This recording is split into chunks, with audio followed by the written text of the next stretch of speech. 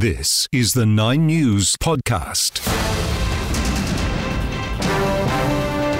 Coming up, a fatal shooting in suburban Sydney. Exercise, the key to longevity, and the countdown to the NRL season kickoff. I'm Amy Meehan with your Lunchtime 9 News podcast.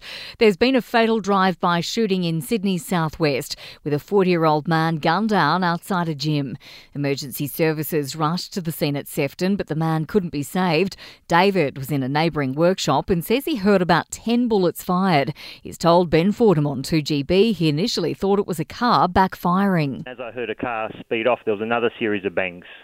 I hesitated to go to the front of the workshop, obviously, and slowly looked out the window and saw people coming out, and then within minutes there was a load of ambulances, police everywhere, and then we saw a man on the ground, not in a good way. A bushfire burning northeast of Melbourne is not yet under control, but residents are being told the threat has eased. A watch and act alert remains in place for Mayton, Goon and Woodfield. There are concerns conditions could change and suddenly worsen.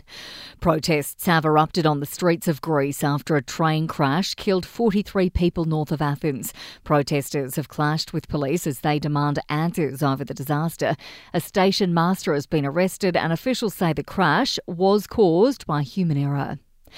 Australia Post could be in for a shake-up as the Albanese government promises to modernise the organisation. Here's 9 News Federal Politics reporter Zach De Silva. The number of letters we're sending has dropped by 2/3 since 2008. At the same time, demand for delivery has skyrocketed. Communications Minister Michelle Rowland has ordered a review into Australia Post to ensure it's serving the nation's best interests. It needs to be adaptive. It cannot stand still. The review will consider scaling back letter delivery and focusing on parcels. Australia Post Chief Executive Paul Graham says they need to reconsider their priorities. We're on a path towards significant losses. People are being urged to make a submission about what postal services they find most important. In Canberra, Zach De Silva, 9 News. 4 spears taken by Captain James Cook when he arrived on New South Wales shores are being returned by Britain to their owners. The artefacts were among the first to be taken from Australia by Europeans.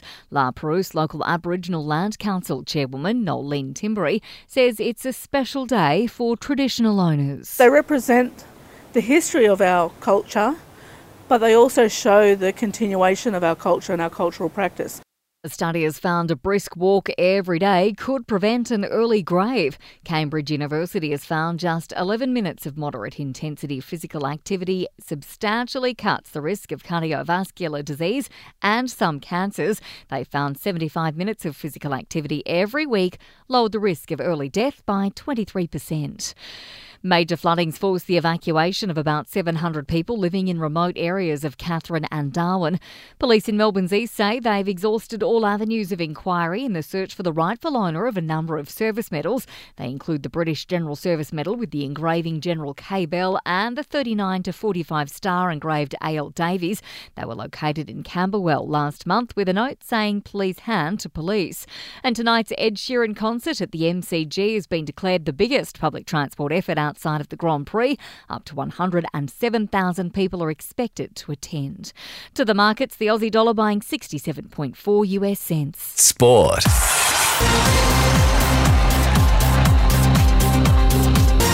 Eels fans will be cheering on a New Look side tonight when they kick off the NRL season against the Melbourne Storm in Parramatta. The Socceroos are determined to build on last year's World Cup effort as they look ahead to the next tournament in 2026. Australia will host Ecuador in 2 friendlies later this month in Sydney and Melbourne. The Australian men's cricket team's fortunes in India could be changing after a brilliant first day in the third match in indoor. On a turning wicket, Australia bowled India out for 109 to resume on day 2 at 4 for 156. And Adelaide expects to have 100,000 members and win an AFL premiership by 2027.